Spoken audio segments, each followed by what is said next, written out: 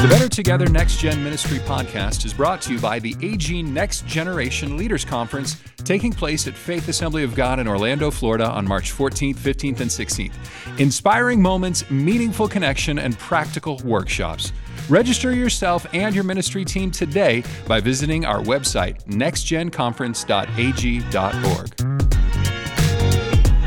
Welcome to the Better Together NextGen Ministry Podcast, a podcast of the National Office of the Assemblies of God. The Better Together NextGen Ministry Podcast is an ongoing conversation designed to be a free-flowing exploration and relational journey where we get to know leaders and influencers in the Assemblies of God from the perspective of NextGen ministry, ministry to youth and children. We will be getting to know national, district, network, and local influencers, hearing about their journey and how we are finding new ways to not only disciple the next gen, but how to awaken leaders to cultivate their most valuable resource, which is young leaders. And today is probably one of the most exciting ones. I expect this to be the most downloaded one, because we have with us the General Superintendent of the Assemblies of God, the Right Reverend Doug Clay. Hey, man, it's great to be here. And, you know, you really got a studio voice. Well, I've been told I have a face for radio. Yeah. I love it. I love it. Yeah. So thank you so much for doing this. Like I said, I want this, you know, as you heard in the intro, we want this to be a conversation. Sure. And free flowing. And a lot of people know this about me, but I'm one of those that's kind of been watching you for a long time, Doug. Like, sorry. Well, first of all, when people say that, they say, you know, you were my district youth director. I said, right. Oh, I'm sorry. Don't sue me. Please don't sue me. But well, there were a lot of us. My generation of youth pastor, we were all students when you were DYD. Yeah. And of course, I wasn't in Ohio, but they had you doing stuff at national events. So we saw you on stage. I remember my first memory was seeing you in a St. Louis hockey jersey, St. Louis Blues hockey jersey. With Mark McGrath. That's right. Yeah. Yep. Wow. And you guys were giving away prizes at St. Louis General Council. I would have been about 19 years old. You know, I want to pause right there because Sure. that's when I was in the role you're doing. Yeah. And you know, when you talk about next gen, bottom line is making sure that a younger generation is handed off a workable church that continues to be effective. So that particular year, I was the Ohio DYD, and Brother Trask had this desire to do an outreach. So I looked to the youth department. So we're going to do this outreach, and I'll never forget.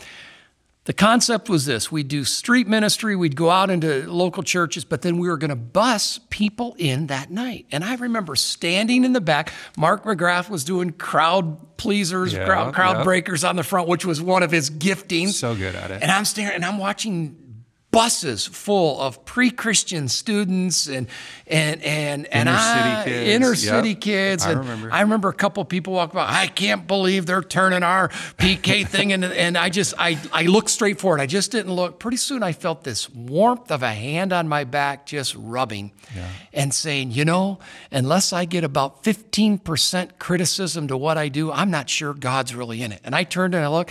There was Tommy Barnett rubbing my back saying, thank you for doing this. There's a lot of kids that are going to get saved tonight. And, you know, that was a next gen experience for me. Here's a respected mega church pastor that's throwing his arm around me saying, hey, you know what? This is great. This is okay. It's so good. And the stories to me are where we find the next gen philosophy. Yeah. Because like that story tells more than a purpose statement could. Well, and I also would say, Josh, I was just looking while we were, next gen's very biblical. If you go to Deuteronomy, impress on your children their hearts. You go to the Psalms, David said, Lord, don't forsake me when I'm old and gray till I declare your power to the next generation. So I think in spiritual leadership, conscientiousness to a next gen is a biblical mandate. It's a part of our calling. It totally is. And I want to ask you specifically, though, how you've done that, because I know my personal story, and people have heard me say this before, and if they haven't, you took me out for coffee when I was about I was probably a junior at Evangel. I wasn't a ministry major. I don't know why you reached out to me. I think it was after chapel. Yep. We just started talking one day. Hey, let's go get coffee. And I was a know-it-all at that stage. And I'd already decided, I don't want to be a part of this tribe. And, lots of reasons we come up with when we're 23 and we know everything. I probably wasn't even 23 actually. But you were so engaging and so affirming of not of my opinions, but of my presence and my capacity to have a voice. And I've watched you do that over the years with other leaders to where there is no shortage of young leaders who come and say, Doug Clay needs it? Yeah, I'm in. And that was even before you had the title you have now. So I guess my question is, what is it that leaders can be doing to strategically create space at the table for young leaders, even when those young leaders don't fit sort of our criteria of what it takes to be at the table? Sure. I think for me, it's three things. First of all, I'm the recipient. I'm the recipient of an older generation just taking me in. And of course, my story is my dad died when I was 9, and the youth pastor that became the lead pastor didn't have children and just sort of took me under his wing, did life with me, played ball, took me on hospital visits. So I'm the product of a lot of people's investment in my life who are older. And so I saw it modeled. I'm the recipient of that. Secondly, I think it's a mindset. And I don't know if youth ministries helped me with this, my upbringing, whatever, but it's a mindset that says, I really can see you for who you can be, not just who you are. That's good. And I'm grateful, first of all, that God sees me for who I can be. He gave me the right to become a son of God. I haven't arrived and never will. But I early on have this desire to be a dream releaser. I want to see people for who they can be and kind of speak to that. And hey, have you ever thought about leadership? You've got some great giftings, just that spirit of affirmation. And then I think the third reason for me, it's a necessity. We will become institutional and dry up if we don't do it. So you said it earlier that make space, Right. I'll make space. And then if you disgrace yourself or you embarrass yourself, that's on you. But at least I want to make space. And if I show respect for a young person to be at the table, I think they'll be all in. We've tried to model this at the national office. Every executive presbytery meeting, we have young leaders. They're not executive presbyters. They're generally 35 or under.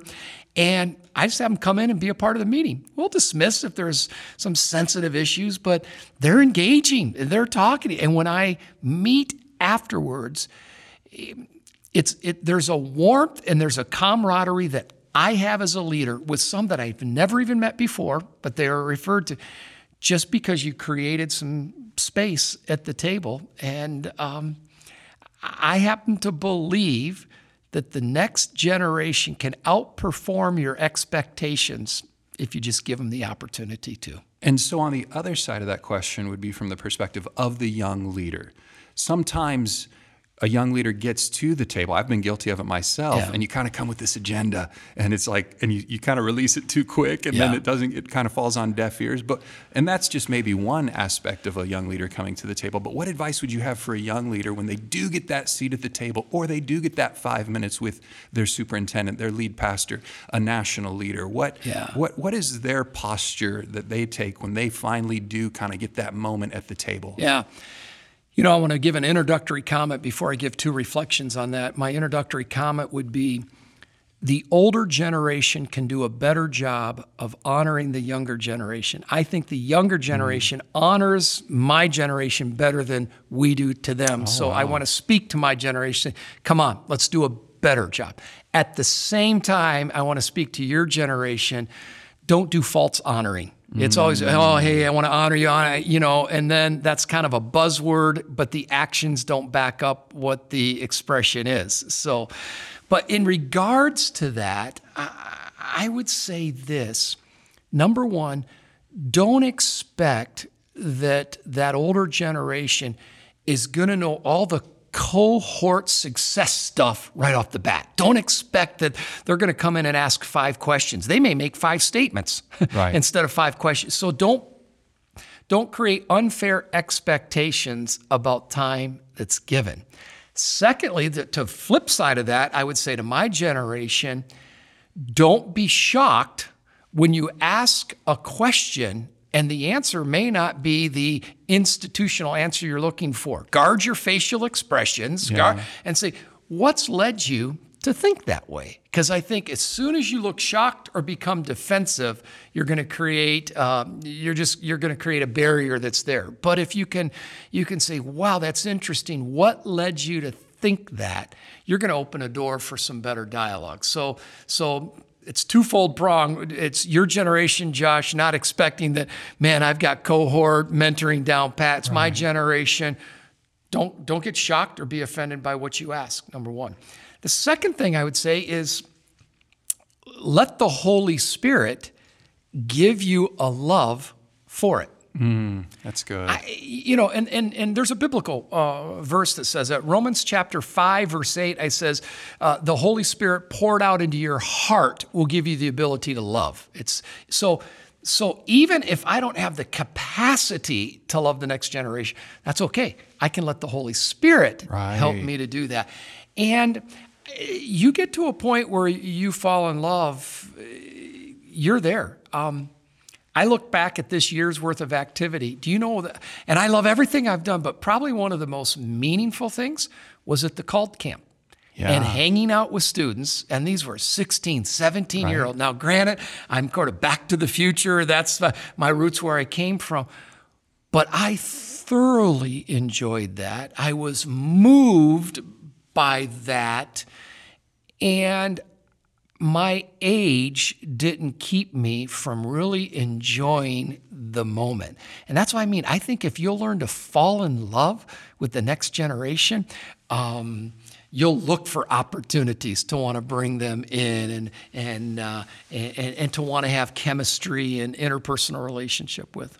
Well, that is so good. And I especially liked what you said about sincerity and honoring, because it has become a sort of a conventional narrative that we honor everybody in the room. And then you just kind of wonder, well, are the actions really following up with that? Or are you just a good communicator?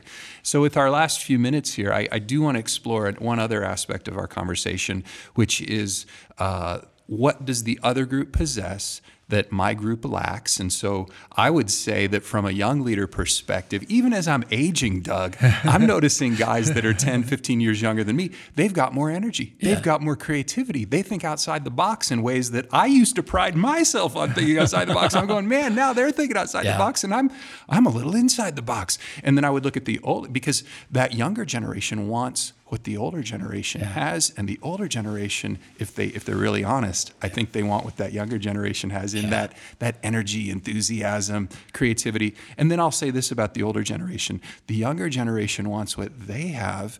They want the wisdom, the discernment, the experience, the authority. What are some other things, and I don't mean to put you on the spot with this moment, what are some other things that maybe come to mind as we talk about this idea of better together means that everybody has a genius that you need access to, and you have a genius that they need access to. How can these two groups kind of look at each other and see value? Yeah, that's so good. I would hope that I can help a generation to protect them from themselves. So to exercise personal restraint, and that you don't always have to tweet your first emotion. That's good. Because once you throw it out there, you can't get it back. Very so practical. Can I help you? At the same time, can I get some of that energy? Can I get some of that? Do you know what I'm saying? Yes. That kind of reactionary. I don't want to be so calm Let's that I miss an opportunity. Let's change the world with our thumbs. Exactly. So I would say that's one right there. The other one would be in the area of work ethic. A younger generation prides themselves so much in outcome, but they're not as concerned how they get to that outcome. My generation is a little concerned on how did you get to that outcome? Right. Did you follow process? Did you? I think both have to flex. I think I've got to flex. If I want the outcome of a Gen Zer and his best productivity time is between 3 in the morning and 6 in the morning, then it's ludicrous for me to think he's got to be in his office at 8 o'clock. Right. Yet at the same time, younger generation, if work ethic, just because I got great outcome from 3 to 6, and then you blow off another 6 hours a day, strike that balance. So I would say have really good confrontation conversations about work ethic at work, so that work ethic isn't the thing that you trip over in getting along with each other. So good. That's good advice. Thank you for that. Well, I want to respect your time, but so if people want to get in touch with the General Superintendent of the Assemblies of God, how do you want people to reach you? dclay@ag.org. Come to me, General Superintendent at ag.org. Either one. So it's fun, and thanks for what you do for this next generation. Again, I keep coming to the place that Next Gen isn't just a trendy ecclesiastical title. It's biblical. Right. Impress on their hearts. Pass on the faith. Don't forsake me when I'm old and gray. So I feel like we're just living out some biblical mandates that as long as the church is still here, boy, we're setting it up for missional effectiveness. Amen. Amen. Well, thanks so much for your time. The Better Together NextGen Ministry Podcast comes to you from the National Office of the Assemblies of God in Springfield, Missouri. If you would like to know more about the Assemblies of God NextGen Ministries, visit our websites, kidmin.ag.org and youth.ag.org.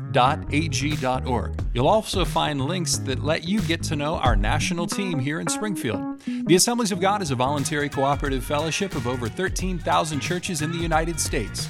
The World Assemblies of God Fellowship includes over 360,000 churches, served by over 390,000 ministers in 256 countries, territories, and provinces.